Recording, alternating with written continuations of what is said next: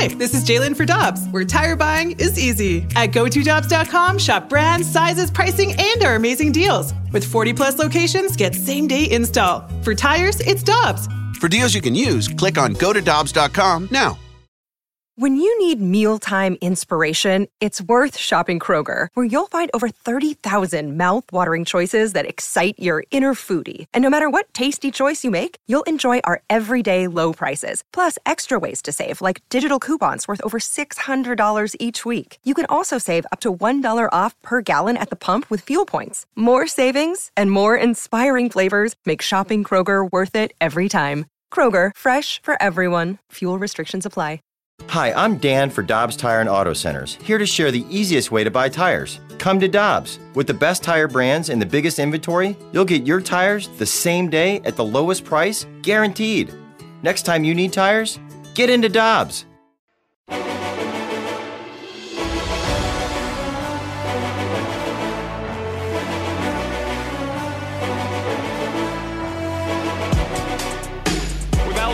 And Tanner Hendrickson, I'm Brandon Kiley. Very happy to go out to the Brown and Crouppen Celebrity Line to be joined by John Forsland. He was on the call for Blues versus Avalanche last night on NBC Sports Network. John, we always appreciate the time, my friend. How you doing today? Hey, it's my pleasure. Thanks for having me. I'm doing well. How about you? Doing all right. Would be doing better if we got a better result last night for the Blues. But I did want to ask, we went into this series and we had been reading about how much nationally the Blues are an underdog going into this series. Did anything that happened last night change your opinion on how you view this series?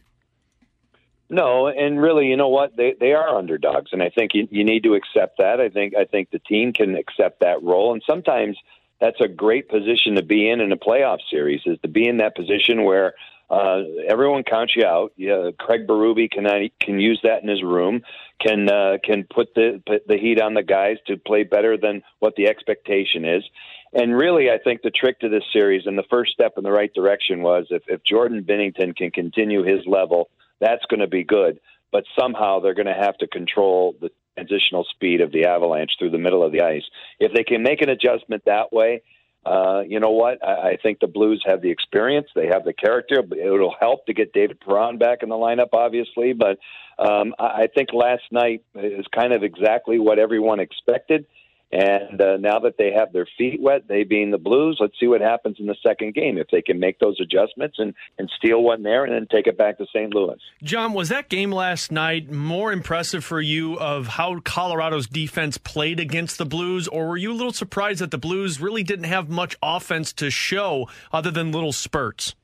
No, that was Colorado, and I've seen them a great deal this year, and I've seen them head-to-head against the Blues. And the Blues have done okay, but I think we can't be fooled by some of what happened at the end of the season. Colorado was in a different place with COVID. Their lineup was a little bit disjointed. The Blues are making their push to get into the playoffs and playing with a lot of adrenaline. But this is, by and large, what we saw last night, how the Avalanche were able to win the President's Trophy. Is not only are they noted for having this dominant first line led by Nathan MacKinnon and this high-powered offensive attack, but they're really good defensively. And then you get to Grubauer, and Grubauer's had a sensational year. But when you look at the shot differential all season, they've done a great job suppressing the puck because they play a possession game. The Avalanche have the puck all the time. They're able to get speed through the middle, as I said before. And really, that's going to be the trick in the series. Can the Blues handle that? Can they get the puck? And when they get the puck, can they control the game a little bit and get to the level that they want to be at? John, there's no way to shut down the McKinnon, Landeskog, and Rantanen line. They're the best in the NHL for a reason, but they were outstanding last night, and it seemed like there was just nothing the Blues could do to stop it. Is there anything you've seen other teams do that helps to slow them down that the Blues could potentially implement? How do the Blues at least slow down that line? Gee, I don't have the answer to that question. I got to be honest with you because it's really hard to get there.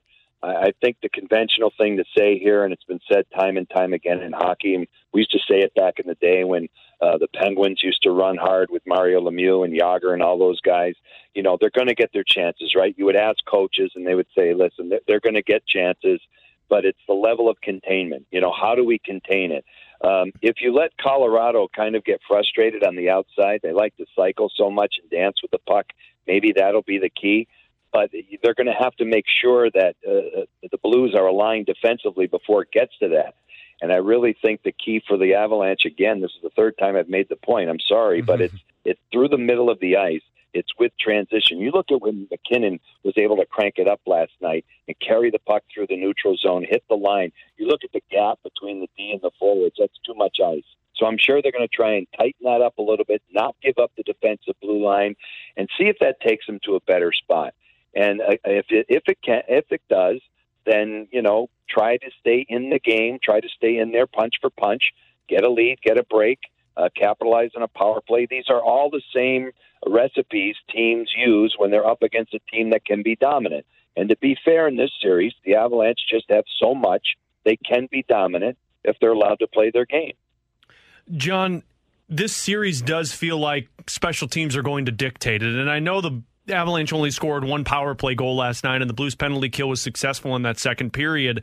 But if the Blues could have found a way to score one of those power play goals, you felt like the momentum was going to go back on their side. How important is it going to be for the Blues to find a way to solve this Colorado penalty kill and also solve their power play? Well, I think the step in the right direction in the first game was their kill. Their penalty kill led them in a direction where they could get back in the game, get the tying goal from Kyrou. So I think that was good. So I think as a team, they probably have some confidence with that. I think their power play can be okay in this series. And if it is, I think you're right. I think that could be the determining factor. So, again, you look at Mike Hoffman and you just take whatever you get at 5-on-5, but he has to be a key figure on the power play. They have the weapons. They have the personnel to do it. Again, getting Perron back helps, but even without him, they should have enough and some confidence from what happened at the end of the season with their power play that will help them out. But those types of things, those little situations within a playoff game, are really the only thing the Blues are going to be able to hang their hat on. And then if they can have success with those two items, then I think they build confidence. They get back home. And then they try and make it a series. But in the second game, obviously, tomorrow night's going to be really critical for those two things to hold up and see where it takes them. John Forsland joining us here on 101 ESPN. He's on the call for Blues versus Avalanche on NBC Sports Network. John, you said a couple of times if or when the Blues get David Perron back. In your conversations with people, whether it be the coaching staff before the game yesterday or just the production crew, whatever, have you heard anything on a potential timeline for his return? No, I haven't. And I said on the air last night, it's hard enough to get information with any kind of conventional injury, but with COVID, you might as well forget about it because we don't even know what the circumstances are, right? Unless I've missed something. I'm not sure whether he's being traced or whether he is positive or he's got a false positive. You just don't know. So you just have to hope that, number one, he's okay. And then number two, this thing, because Wallman's on the list too, and Nathan Walker, I think Walker might have come off, but you just hope it doesn't start to spread among the group. And when it's a key player like this, you just hope that it's one of those things that you have to bide your time and get him back in the lineup. So you go day to day with it. That's all we can do. We've been living with this as broadcasters all season. Really hard to get information out of the teams, really hard to access anybody. My career, 30 years plus running here, I've never been through a situation like this where we're going on almost 2 seasons without seeing, a practice, without being in the locker room, without being face-to-face with people.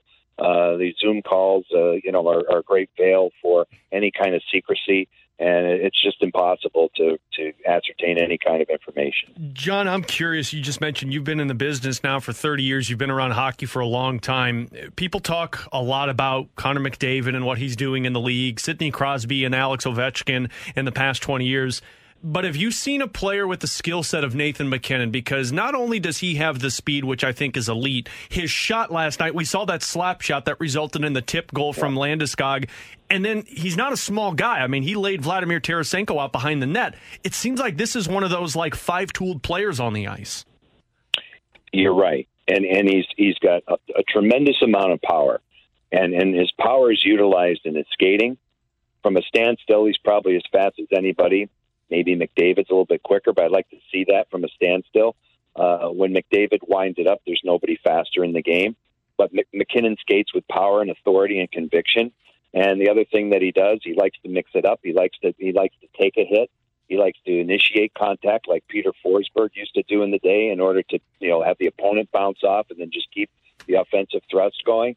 He's way better defensively than I think people are allowed to even look at because so much attention is placed on his offensive game. He's a centerman, obviously, like others, but he's not a winger. In the case of Ovechkin, he's a Hall of Famer. There's no question, right? A great winger, but he's had a great centerman over the years in Nicholas Backstrom to get him the puck.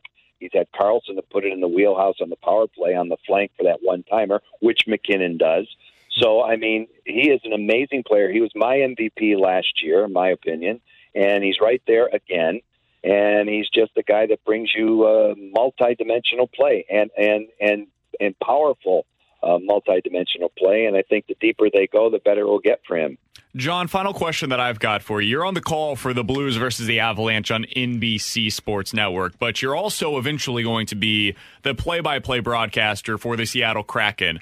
I'm curious, as you're watching this series between the Blues and the Avalanche, is there any player in particular on the Blues that you're watching? You're like, man, he makes a lot of sense for Seattle in this upcoming expansion draft. Obviously, like O'Reilly's not going to be available, but within reason, are there guys that you're seeing on the ice right now for the Blues that you think would make sense for the Kraken? Listen, Ron Francis wants to win, so he's not going to rely on my opinions. But I'll tell you what, I think that's a really good question. And the problem you have with this is you have to get closer to D-Day. You got to get closer to the expansion draft to understand, who exactly is realistically available. Because you could look at an older player with a contract and say, hey, that guy fits. Or you might be missing a younger guy that is kind of under the radar. There might be even prospect players on some of these lists that that Ron might be already have scouted that might be the exact fit that they're looking for. You look at the way Vegas went about it. There was a different way to skin a cat there. It wasn't just, taking all these tired out veteran players or guys who are near the end with experience like we've seen in the past, 20 years ago with various expansion teams. This was a real program that George McPhee had already figured out through free agency, trades, and expansion draft. And I think those are the three facets. So you have to wait and see. I think this summer is going to be real interesting as far as unrestricted free agency, see where that goes, and then see what kind of side deals Ron's probably making right now, right? He's able to talk to teams, and they're probably aligning certain guys, certain teams want to protect and or leave unprotected. And in order to leave those guys in a place where they're not going to get scooped up, there's others that the expansion team can come in and scoop up. So that's basically what I think we'll see.